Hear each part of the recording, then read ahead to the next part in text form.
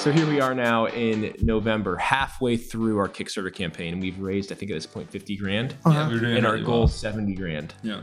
And we had met this backup factory, but their minimums were 5,000 units instead of 2,000 units.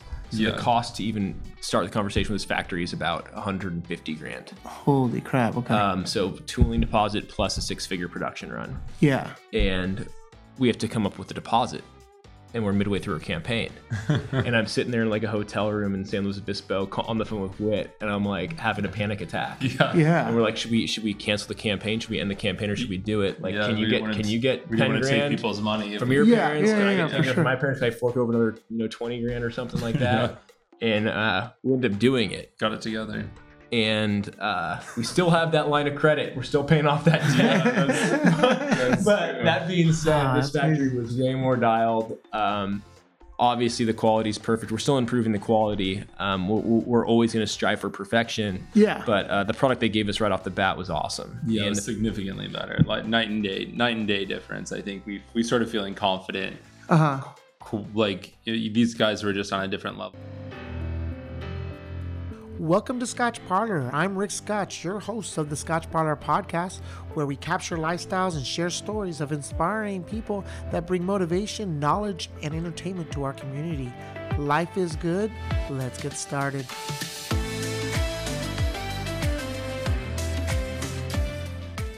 Welcome to Scotch Parlor. I'm your host, Rick Scotch, on the Scotch Parlor podcast. Today I have Whit Gautreaux and Nick Barsoni, who are the founders of High Camp Flasks. I want to thank you for your time and your story today, gentlemen. Truly appreciate that. But before I pass it on to you guys, for your introduction, let me give everyone a little more background on you and your business.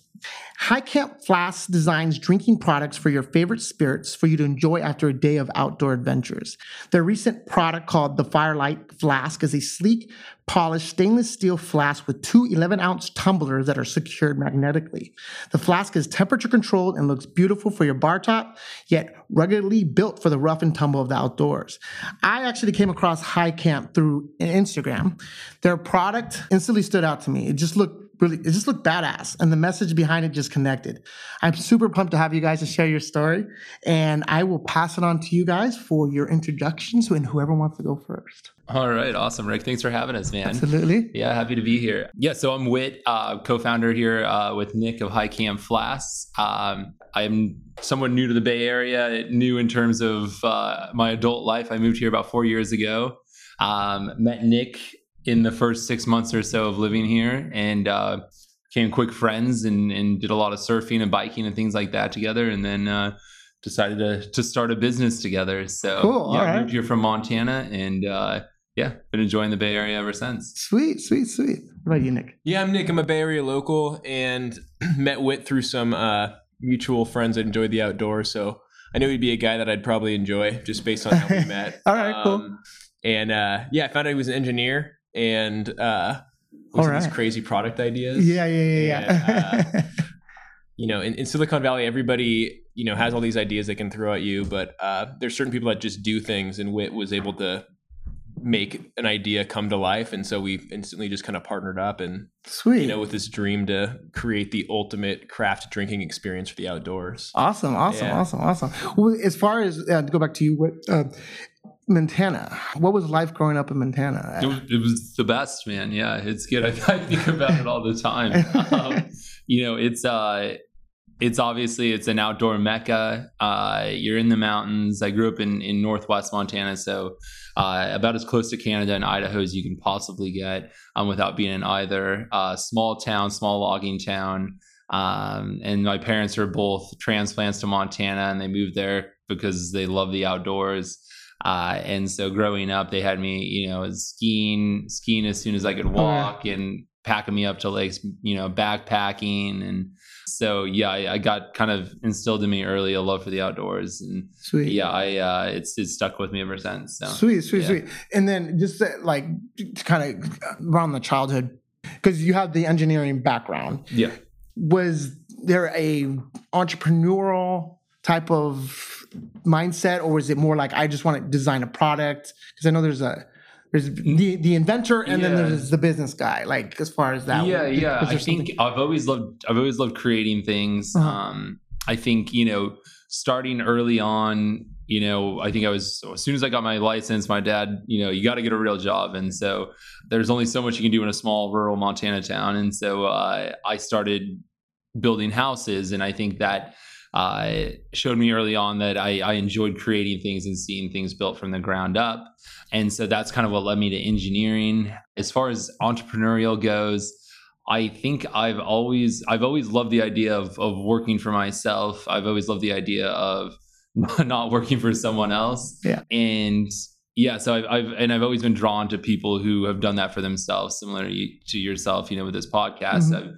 I've always liked to listen to stories of people who started their own thing and how they ended up down that road and that precarious, road that it is. So yeah. Right. That every day is different. Yeah, definitely. Yeah. It's a certain type of person, and I guess I must fall into that category of masochist. Right. Entrepreneurial way. So for sure. Yeah. And what about you, Nick? As far as you grew up in the Bay Area, like as far as your childhood is, was there childhood memories of growing up where I was selling candy when I was in 5th grade, or what? Is there anything like that specifically? Yeah, kinda.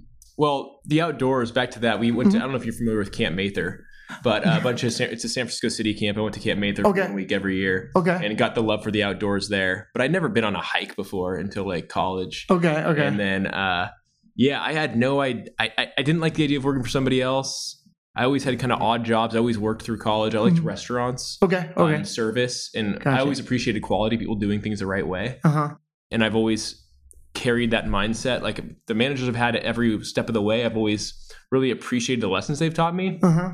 And coming from a spoiled little kid in the Bay Area suburbs to working relatively service level jobs and retail and but really appreciating it and seeing people that do it right and carrying that through.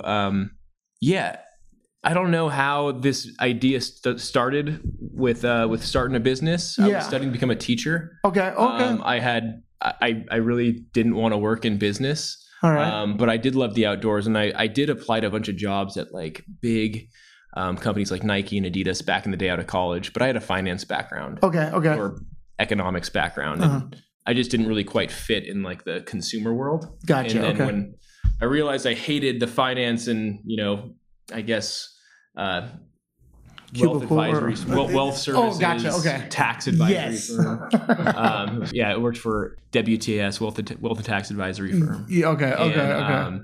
That for a year, and I started working for Lululemon and got into retail, and they actually had a really good managerial program to train you and teach you about retail. And I felt like that was a big kind of eye opener into career opportunities within retail. Sometimes people see it as, kind of this place where it's just a service, a job that's laborious, working the holidays, working weekends. But there's a massive career path that people don't really see. And it opened up a world to me that I didn't know existed. Interesting. Yeah. All right.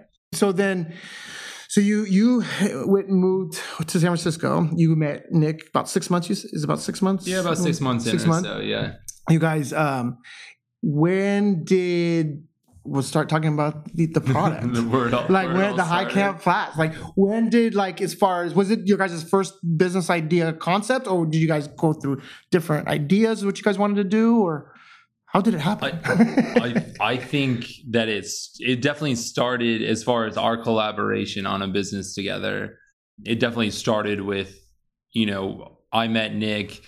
We both became fast friends. Nick also was working on this concept that he had to create barware for the outdoors, and more specifically, he had this flask in mind. And he can definitely lend a lot more information on how he came to that idea. And then, we were surfing and biking and hanging out, and I figured I could lend a hand, and then it kind of evolved into a partnership that we, embarked on together. But the origin story is very much Nick's story of how he came to think that this was something that could be, useful. So. Yeah. So what's that? And how did it come about with Nick, the idea? Yeah. So I sit at a campfire. All right. With my brothers. It was October, mid-October. We were at Desolation Wilderness. I'm at Wrights Lake. Me and my two brothers had a campsite. First night at the campfire, I pulled out a nice bottle of Lagavulin, and I pulled out the glass bottle, pulled out my favorite Scotch glass, which is a little mini mason jar that I used to drink out of at home. And I sat there at the campfire and I poured myself a drink and I passed it to my brother. Then he went in his backpack. He pulled out his own mason jar. He had seen me do it on previous trips, but I always packed out my favorite bar glass with me to drink around the campfire. So I wasn't drinking coffee out of the same thing I drink my liquor out of. Yeah. And then my little brother across the fire, he's like, do you have one for me? And I was like, no. He's like, I don't want to drink scotch. I don't want to drink my coffee out of. And I started thinking, I looked at the cup, I turned it upside down in the bottle, and I thought you can make this more packable, you can make it look cool. And the whole thing was, this thing had to really look cool if it was going to work. I had this idea that the tumbler should look like the 6-shooter of a revolver. I wanted to create a pairing, if you will, the proper bar glass for the drink that you drink outside. And so for me, the most quintessential campfire spirit was whiskey.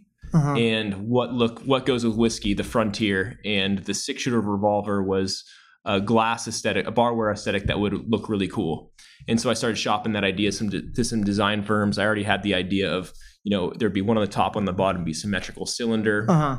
That would be as beautiful indoors and outdoors. And from there I had gotten some renderings back. And then when I met Whit, Whit made it look real, and he made it look, he somehow saw it was in my head and made it. Wow. Okay. And I was getting really frustrated and jaded, like trying to find different people who could sketch skills that I don't have. Yeah. And I'm sure it gets expensive too, as far as the design, just even the basic sample of something. Yeah. Getting a prototype was a pain. Yeah. Just getting the sketches and like just having to lean on other people. I could have spent all my time, building those skills myself, but I believe in specialization. Okay. And when I met Whit, it was really obvious that both of us together could, do something pretty cool as far as making an idea come to life. Like for me, that was just this, that's really our business, is we can make an idea come to life now. Like, we're selling barware right now, but he and I together can do other cool stuff. Okay. And so then when did you come up with, when did the idea come about? Like as far as going back to, this is probably, it was October 2015, I think. Okay. Yeah, I think I met Whit in July 2016. That was Heather and Warren's engagement party. Sounds like you ever been at a fellow like mutual friends engagement party. Okay. Up in Clear Lake here in California, and we I had like less than 3 friends in the Bay Area at that point, and was looking hard to make friends who could go, surfing and biking and do the stuff that I like to do. Yeah, that's cool. So then, you guys have the design. Well, you have the design down. What was the process as far as like actually getting it into a prototype? I mean, and I would, that was probably more on your side. Yeah, I mean, definitely collaborative, but it was a big effort. So, it started with, Nick had some renderings that he'd already had done and some design that he'd already had done. But, something that's challenging too with hiring a design firm to do things for you is, as Nick was running into, is like, you can describe to them what you want, and you might get them to a point where they can aesthetically give you what you'd like, but mechanically, like, they may not deliver on, this is what it's going to look like, but how can we actually produce it? And so there's the design, the aesthetic design, and then there's the, how can we actually make, thousands of these and keep reproducing them? And there's a lot of layers of complexity to going from a sketch on a piece of paper to an actual product. So, it started with me just drawing stuff up. And I think before we'd ever had anything physical, even one of Nick's colleagues had recommended that we head out to Chicago for the Home and Houseware convention. And they, if you're going to make this thing out of stainless steel, that's where you need to go find a factory to make it. And so we definitely Nick did some research trying to find someone here in the US to make this product for us, and it just doesn't exist. It's a vacuum insulated bottle, and no one does vacuum insulated stainless steel in the United States. So China is where most of that happens. And so we went to Chicago, tried to find a factory to work with. That's where we found our first factory. All right. One of 3. Okay. And so I think at that point we just had some sketches, and it actually looked quite a bit different actually than this flask right here. Really? Okay. Yeah. And I remember flying back from Chicago, and I was on that flight, however long that was. And that's when I designed, like completely redid like this design, and like the floating lid and the decanter look to it. And before, I think it maybe wasn't quite what we were, I think if we had that now, it would still be a good product. But I think this lends itself more to like the indoor barware aesthetics that we were hoping to create. And so, yeah, the design product. I mean, we came back from there. We started 3D printing. I bought a 3D printer. We started 3D printing stuff. And then, there's a whole process of, we went through multiple manufacturers before we ever got to this. And so we had you to talk about so the first manufacturer fell through at the Home and Houseware show. Yeah. You have this design. You show them the design. They say, yeah, we can make that. Perfect. Non-disclosure, whatever the hell a non-disclosure means when you're dealing with factories in China. It's just, we met these guys face to face. Seemed like a good guy. Harry still reaches out to us. Good guy. They were great. Couldn't do it. Yeah, they just didn't want it. Also, who are we? We are 2 guys with nothing. Okay. Theoretically. And so we have to do custom tooling. When you're trying to build something that's new and doesn't exist, you have to build custom tooling. And that costs a lot of money. Okay. It's an upfront cost. And you mean custom tooling for the factory to have expense for them? It's an investment on their end because they're expecting multiple production to make that. Gotcha. Okay. So they're not going to invest their time and effort into creating custom tooling for somebody if they're not sure how many they're going to produce in the long exactly. Term. Gotcha. So who are we? We're nobody. If Yeti comes to them with a new idea, absolutely, we'll make custom tooling for you. We're going to buy a million of these things. Yeah. So Nick and Whit, with no business name yet, had this idea, and they didn't want to do custom tooling for us after the handshake agreement, theoretically, that they're going to make this product. Oh, we have to use this cap. We're like, well, that doesn't work. Like, this cap doesn't work. We have to use this. What else would they have to mandate? This size neck, the neck width was crazy to manufacture. We couldn't have this lip. We couldn't have this lid. We couldn't have this attachment mechanism. We couldn't use magnets. It became a product that it wasn't our product. And so, wow. Then our next factory. Yeah, we'd had a connection to another factory, or another rather a liaison who connected us to another factory, and I'd say the first factory was more of a waste of time than it was money. Gotcha. We wasted time trying to work with them, and it turned out that they weren't, capable of doing what we needed to be done. Yeah. And I think certainly, and something we still run into today, manufacturing, and I don't know if this is just specific to Chinese culture or manufacturing over there, but they're very amicable in that they'll tell you yes when they probably should be saying no. And so you'll more find timeline oriented. You'll find you'll find out later that we actually can't do that. And so you ask questions up front. Can you do this? Can you do this? Yes. And then down the road, you start to learn that, it actually should have been a no. They couldn't do this or that. So so our second factory we ended up working with, and that ended up unfortunately being a waste of both time and money. So we got pretty far along with them, and that. Yeah. So at this point, quick question. So then, what's the time span now from the first factory to the? I think it was probably 9 months. Okay. Yeah. But in the intermediary, we had to run our Kickstarter. Okay. Prototype. So that was where, if you watch our first Kickstarter video, have you seen it? I might have. I don't. Not to put you on the spot. No. Because I did see. I know, right? I did see the Kickstarter campaign, nice. But I'm not sure if I saw a video yet. Yeah. So the first Kickstarter was filmed with the 25-pound rock solid stainless steel piece of metal. Okay. And that was way cheaper than doing it in the U.S. We got it made in China. What was it? $700? Yeah, it was like $700 or $800, and it was the cheapest way for us to get that made. Because we talked, the custom tooling is required to create the actual product, and the custom tooling is, you know, tens of thousands of dollars. And to create the prototype was $700 or $800. So we're like, all right, well, we'll just create this stainless steel prototype. And so it was, and then fingers crossed, we can actually make it. Yeah, raise the money. Yeah.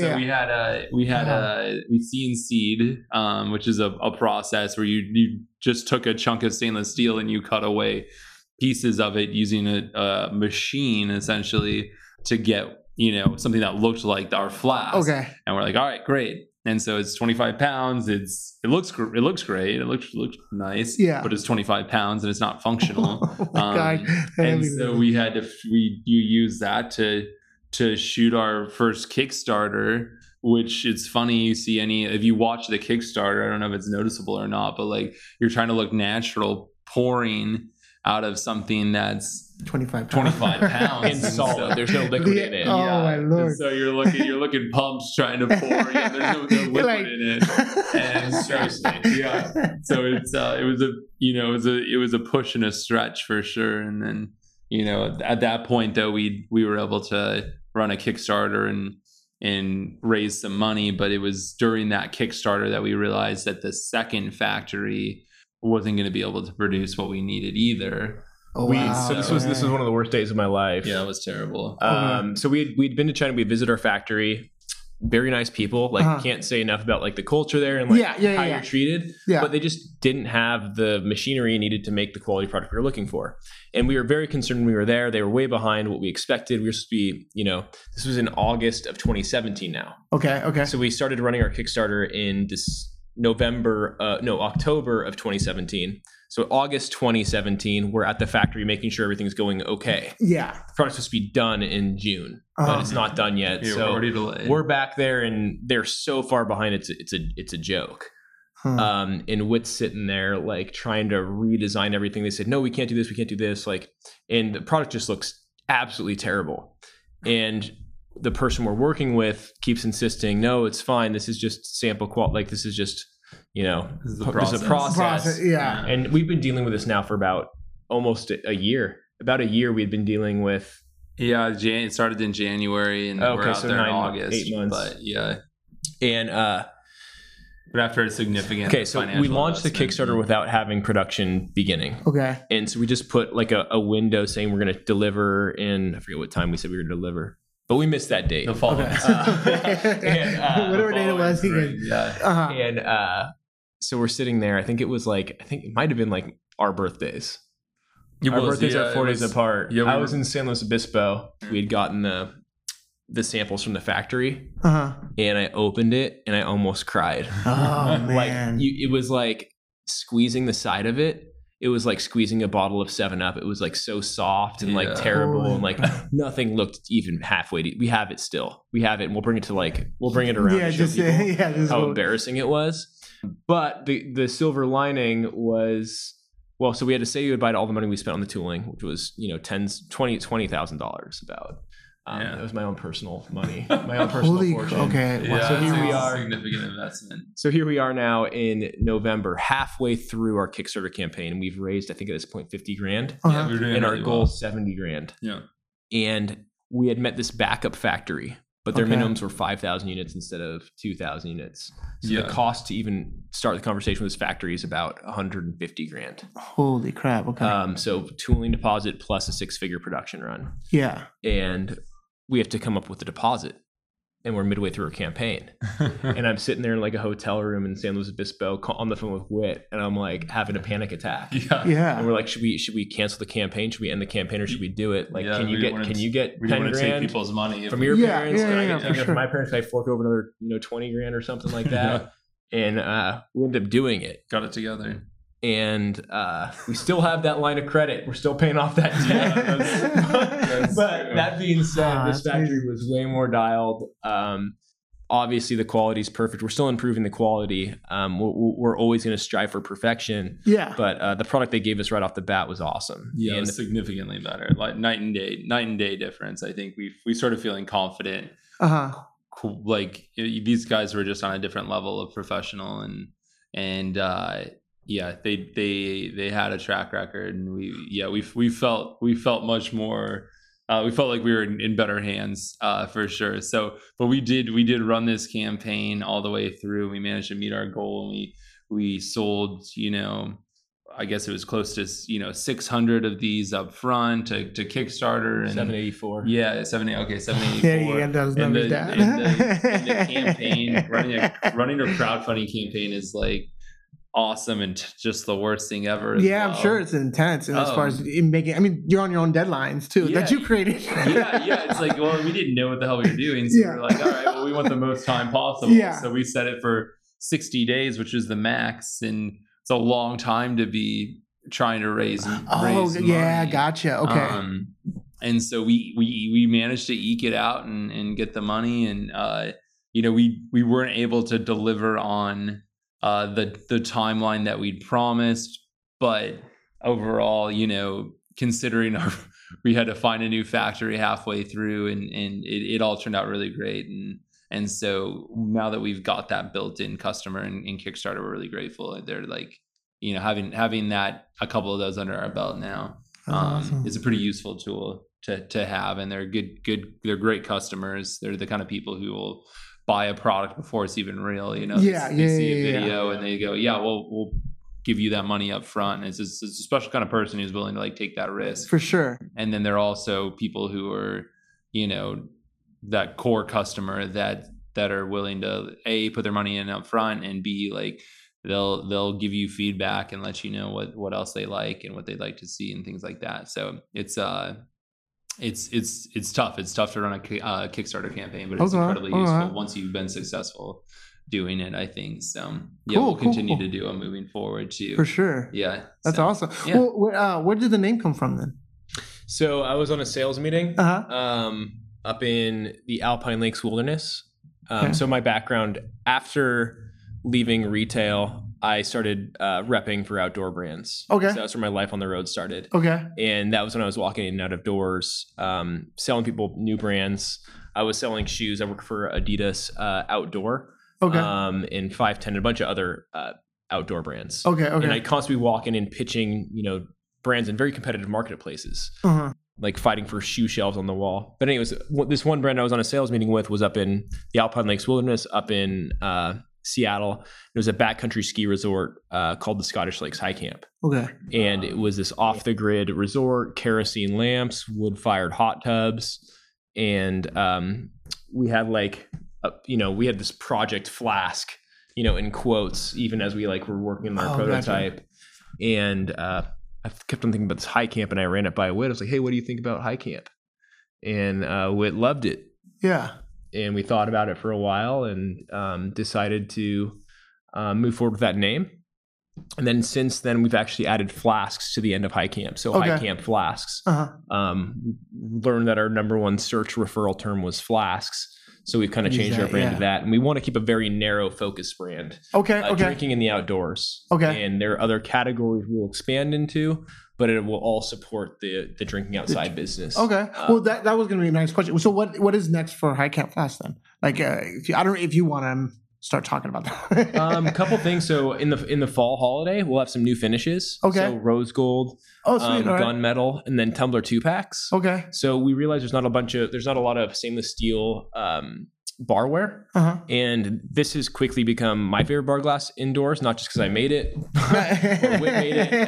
It's because it's freaking awesome. You have the grooves on it. Cold. It keeps drinks cold. It's fun to twirl in your hand with the grooves in it. Yeah. So we want to create a lower entry level price point for it too. Okay. So get people into the brand without having to buy the vacuum insulated stainless steel flask. And every piece in this is very expensive. We're not making any margin on this product. Okay. The only margin we'll make on this product is direct consumer. All of our wholesale business is pretty much breaking even. Gotcha. And we still get the feedback it's expensive, but we're really trying to pass along value to the customer. So the tumbler 2-pack will be a way for us to get a new price point into the brand, and also show people the quality of our tumblers who might not necessarily buy our flask. We'll hope that they'll buy our tumblers, and then next time we release a product, they'll realize, oh, this is good quality stuff. Maybe I have a use for that product. Okay.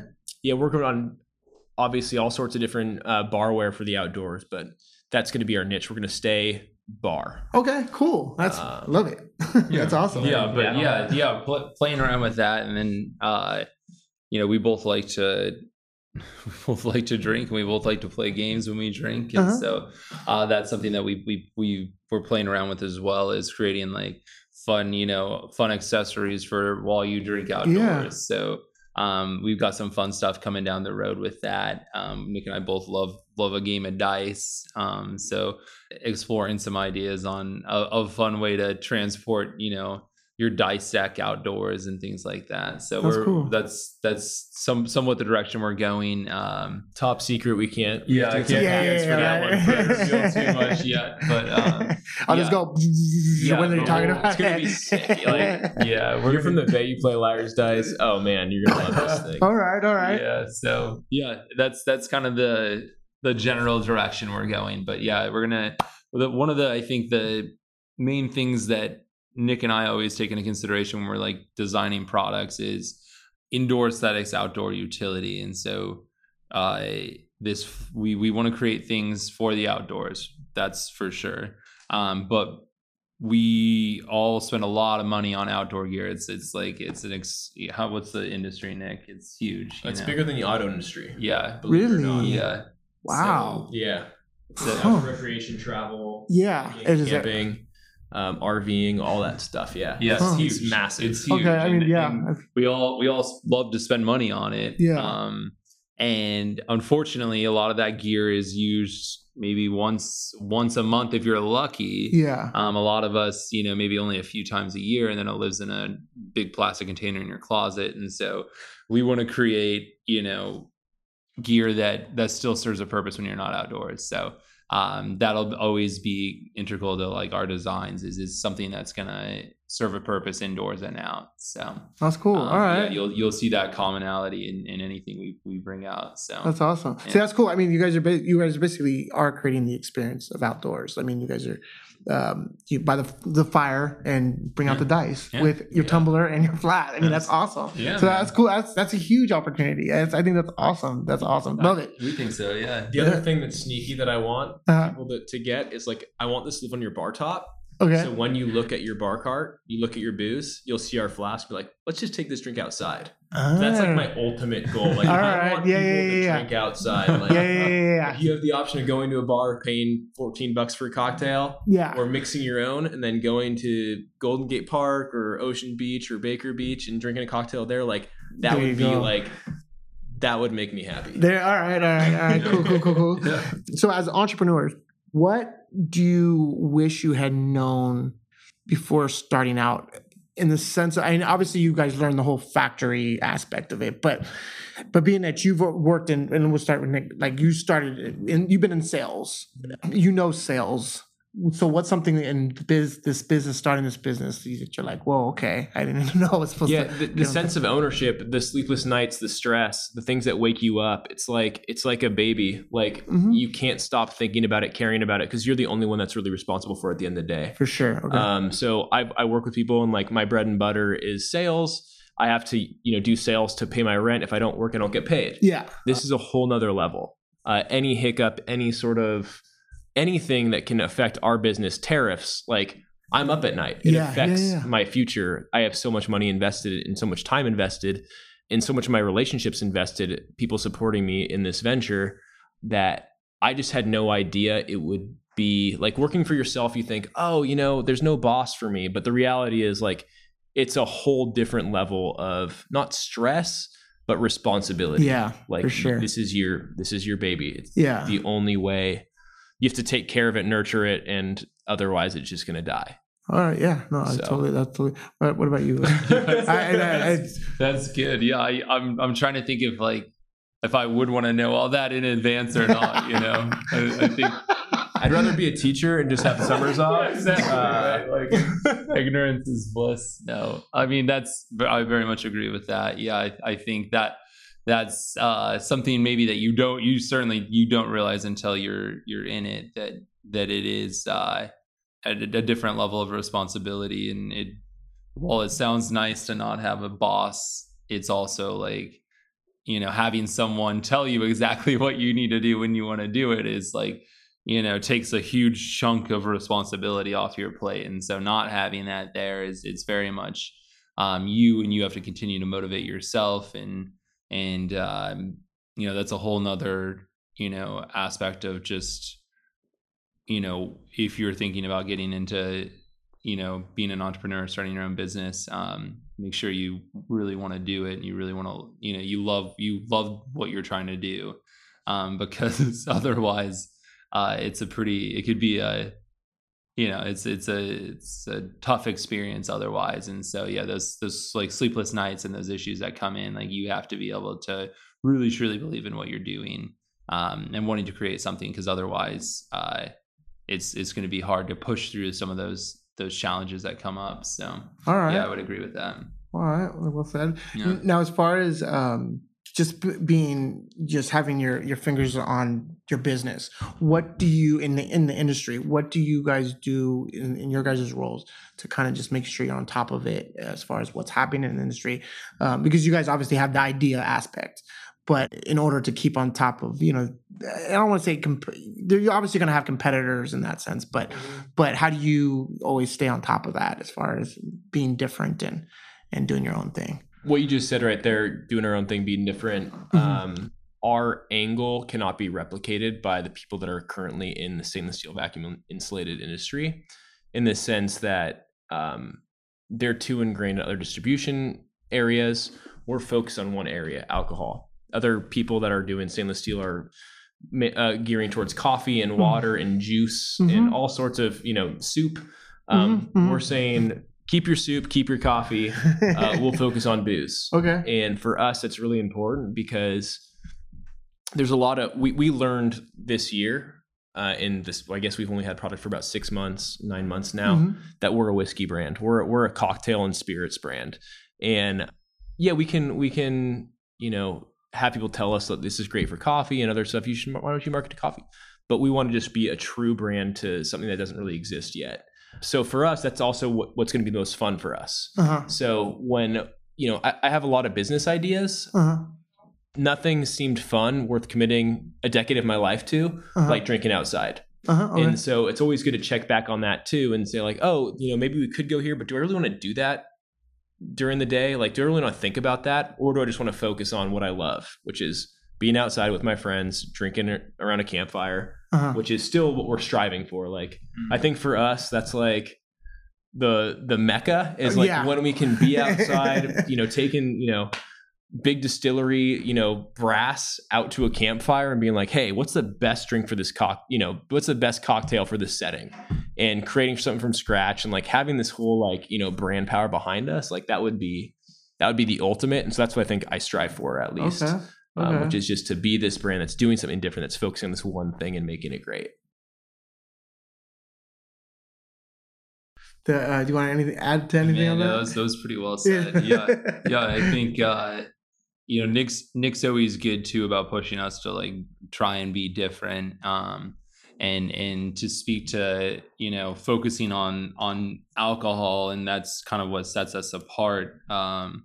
Is staying true to like that brand nature and not getting distracted by like the other potential opportunities that seem like, we could do let's make this really cool coffee thing or this or that, because it is being done and a lot of people are doing that, and they're doing it better than us. Yeah. And it's like, man, we're not, that's hard as a small company, as a small brand, to like, if you have the option of buying high camp whatever that you've never heard of, or you've got this, we can't compete with another brand that's got a multi-million-dollar marketing budget. Like we're not going to. Do you just ignore that, or do you identify it, or just, and maybe by what you just said too, is like you stick to your niche and you stick to your focus, and that kind of, because you obviously need to take that in because that was always one thing. Like when you look at Instagram, for instance, you look at the brand, you're like, oh, okay, I could do it this way,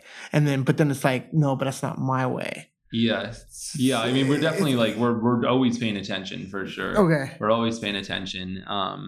And I think it's one challenge is obviously to have your finger on the pulse of what these other brands are doing, and what could be considered competition.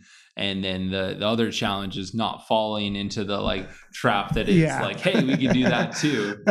Because as we said, like we maybe we could, but given our size and what we're doing right now, like we don't have the budget, the recognition, the key tools to being successful trying to do what some of these other people are doing. And frankly, like at the end of the day, as we talk about, that motivation to keep going, like this is what we wanted, this is what we set out to do, is this. And so veering away from that to try and chase a different channel that isn't even maybe something where our interests lie, kind of seems like it could end, could be a futile pursuit. Yeah, so that's good though. That's good that you identify that though. Yeah. So, and we're talking about inspiration and everything. Let's talk about your personal inspiration. So the acronym I created is WIDWID, why I do what I do. Mm-hmm. So if each one of you guys want to, like, what is your inspiration of why you're doing this as an entrepreneur, not so much about the business itself? What's the reason for you to go be stressed out like crazy with those factories and honestly, just one day to be able to have a streamlined process where if I want to make something, brings an idea to life, like we can do it and we'll have a team there. Like I really am looking forward to the time. So Whit and I both have other jobs that we do to pay our rent. Like we neither of us has taken a cent from High Camp. Mm-hmm. We've put a lot of money and time in.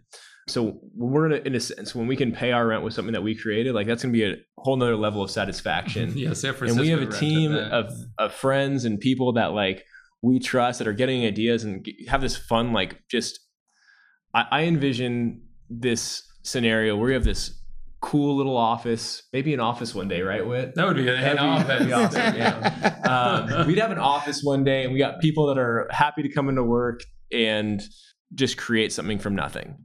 And I don't know, that would be very satisfying to me. And I never aspired to, be like this entrepreneur. It was more like, I want to buy a house in the Bay Area.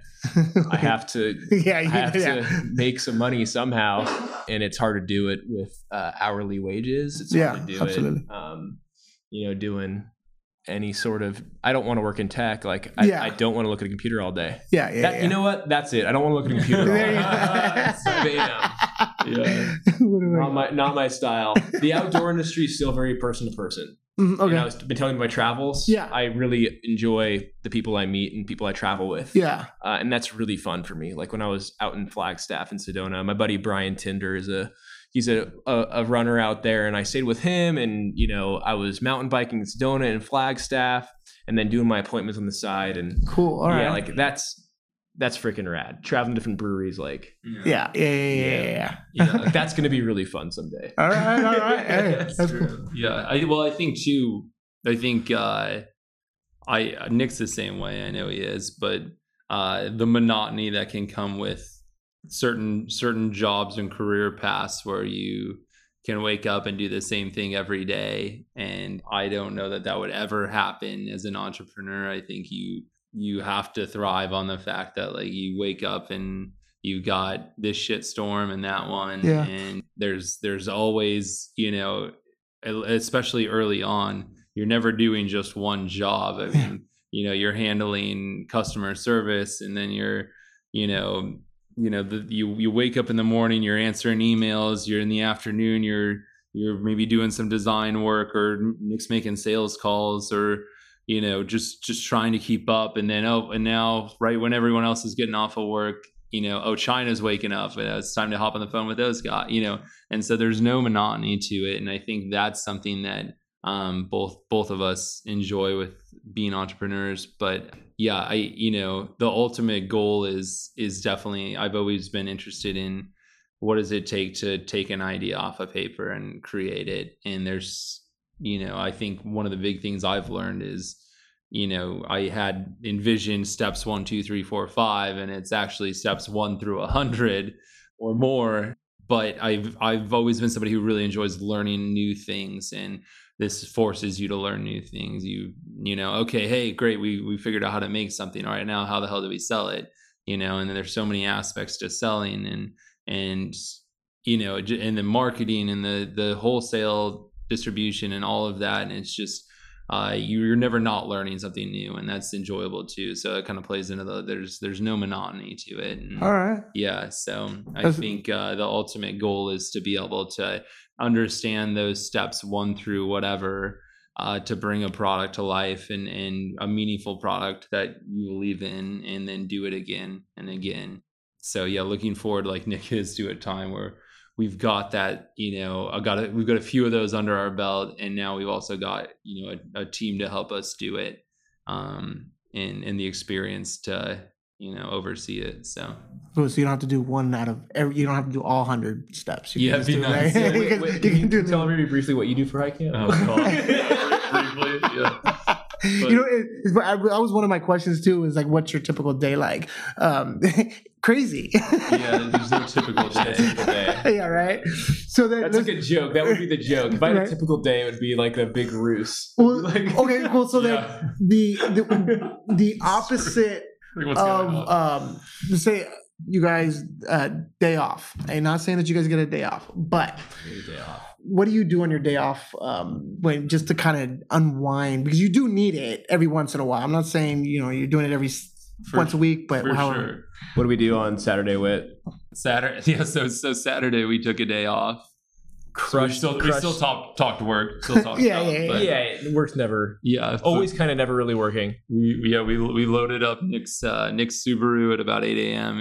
in San Francisco. It was him and I and his buddies, or our buddy Steve, and drove out to Annandale. I don't know if you know, up in Santa Rosa. It's a state park, right? Okay. And they're known for just exceptional mountain biking, and so Nick just picked up a new bike recently, so he's been putting on the miles, and so we went up there, and that was got an early start and got out on the trails and did about 20 miles. Wow. And had a nice morning, and then when it started to heat up, we went and grabbed some beers and some lunch, and that was perfect day. That's a good day. There you go. That's an awesome day. Squeeze in some surfing at the end of that. I'd say that would be the perfect day. But yeah, we Nick's good about this, and I try to be, but we both got into this because we enjoy the outdoors, and so when you get into the grind of like living on your laptop and staring at that screen all the time, I mean,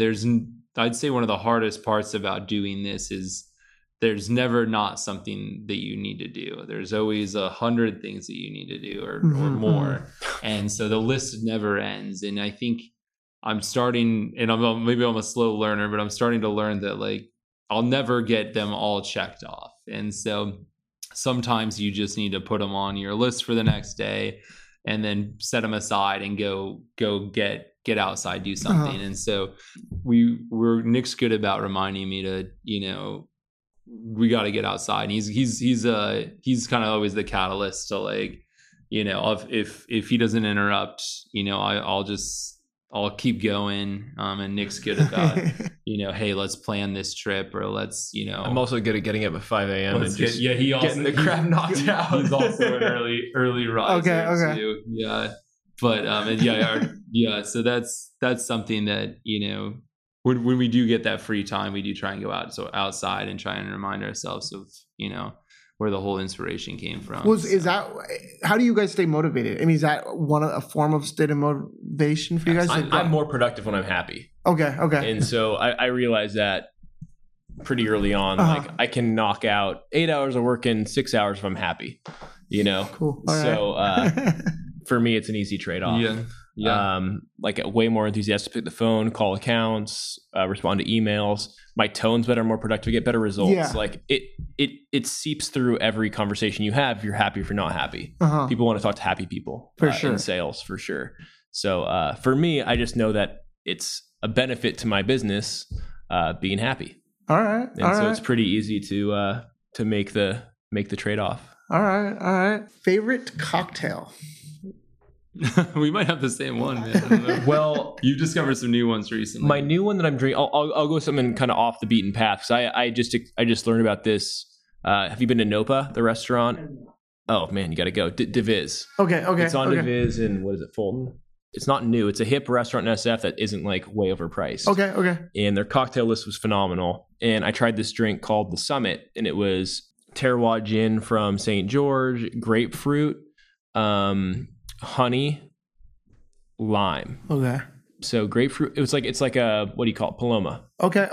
Yeah. With gin instead. Uh-huh. So I started recreating it at my house, but I started making it more of a session cocktail. Okay. So I do gin, grapefruit, maple syrup because it dilutes better in drinks. The honey kind of hardens in a cold drink. Okay. Maple syrup kind of stirs right in, and then soda water. And so I make a sort of like, Paloma light session drink, good. And it's unbelievable. The gin from St. George is a very floral element versus juniper. Okay. And with the grapefruit and the honey, the maple syrup and the soda water, it just drinks like it's great. You can throw some orange bitters in there too. All right, we'll have that. I'll take that. I love like a good scotch too. So I'm weird with my scotch. I'll drink. I love the peatiest scotch you can find. So you give me a good Islay, like a Laphroaig or something like that, and I'll drink it neat. And yeah, there's few things I enjoy more than a Laphroaig neat, or just sits in your mouth for hours afterwards, and anybody sitting within 20 feet knows you're drinking it too, because you just smell it. It's pungent. But yeah, I think for all the cocktails we push on our Instagram, we're both like, every drink except for that grapefruit drink I just described, we like booze mixed with booze. Okay, or straight booze. All right, so it's booze on booze. Yeah, for sure. Well, I thought it was cool forward. On your newsletter. You guys do your newsletter, right? You guys are pushing. I mean, you guys got the recipes on there too, right? Yeah, that's cool. That's really kind of a fun So our push is to add value to people that follow us on Instagram. And I think more than anything, like if you're learning something, we're adding value to why you follow us. So that's been a big focus. Whether or not you own a flask or not, like you'd probably enjoy following us and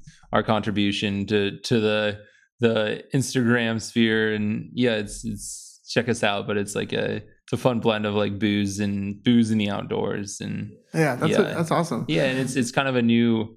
I think Nick and I we very much like. We knew this was great for whiskey and things like that, and it's been fun exploring the cocktail realm as well with the product. And something Nick always points out is just this growing craft industry of craft beer and craft spirits and craft cocktails, and I don't want to say trendy because I don't think it's a trend as much. I think it's something. It's a truth. It's a truth. Yeah, people are enjoying. It's a better way to drink these things we drink. We all drink crappy beer for a long time, and now we've got people who are making craft beer that's just exceptional, man. And it's we hope that our product and our brand plays into that craft wave of making things better. So cool. So just kind of close it out, I have those two deep questions. Oh yeah. So we can start off Nick first. How do you want to define your legacy as of right now? As of right now, is if you drop dead tomorrow? I'd say what are they saying in your eulogy? I'd say he tried to create time to create quality time with friends and family. So I think quality time is more important than just time. Like getting outside to me is quality time, and sharing a drink outside is gets those other conversations flowing and. Yeah, it all flows in the same thing. And I'm going to flip it further because like this means a lot to me is like I want to see in my lifetime the end of plastic, like one-time use plastic. So we want to make a product that didn't have any plastic, and that's really important to me. Man, that's good. I think my legacy as of now, I'm somebody I want to create, I want to build things. I think that's something that I've always done and would love to, at the end of my days, be known for. And then just like, being a good person, being good to people, treating people right. That's definitely, that's something that it's always been important to me. And I think that's just the way I was raised. And so, taking this career path and still maintaining like that mantra along the way. And so, yeah. All right, that plays in, but that's perfect. All right, cool. Wit's in a rush. He's got 5 minutes to get somewhere. you run into the street, he'll give you 15 minutes of his time for conversation. That's true. Yeah, for better or worse. But no, you do. You live that for sure. All right. So the next one is you're going to finish the sentence, but instead of you finishing your own sentence about yourself, we're going to switch it up. So we're going to go with you first, Whit. All right. So finish the sentence. Nick is... Man, determined, like relentlessly determined. Yeah. I mean, we wouldn't be where we're at right now if it wasn't for Nick's determination. He won't let things go. He keeps pounding that nail until it's set. So, yeah, very, very determined, and I value him for that, for sure. Sweet. As a business partner and as a friend. So, all right. Now, Nick, Whit is... He's meticulous, and he will never sacrifice quality for anything. He always wants to make sure everything is perfect, for better, for worse. For better or worse, yeah. Yeah. I mean, High Camp wouldn't be what it is without both of us. But like Whit's, unrelenting, like, focus on detail. Like it's pretty unbelievable. Like just any little thing that could go wrong, like Whit thinks of it and makes sure that it won't go wrong. That's awesome. So That's awesome. All right, gentlemen.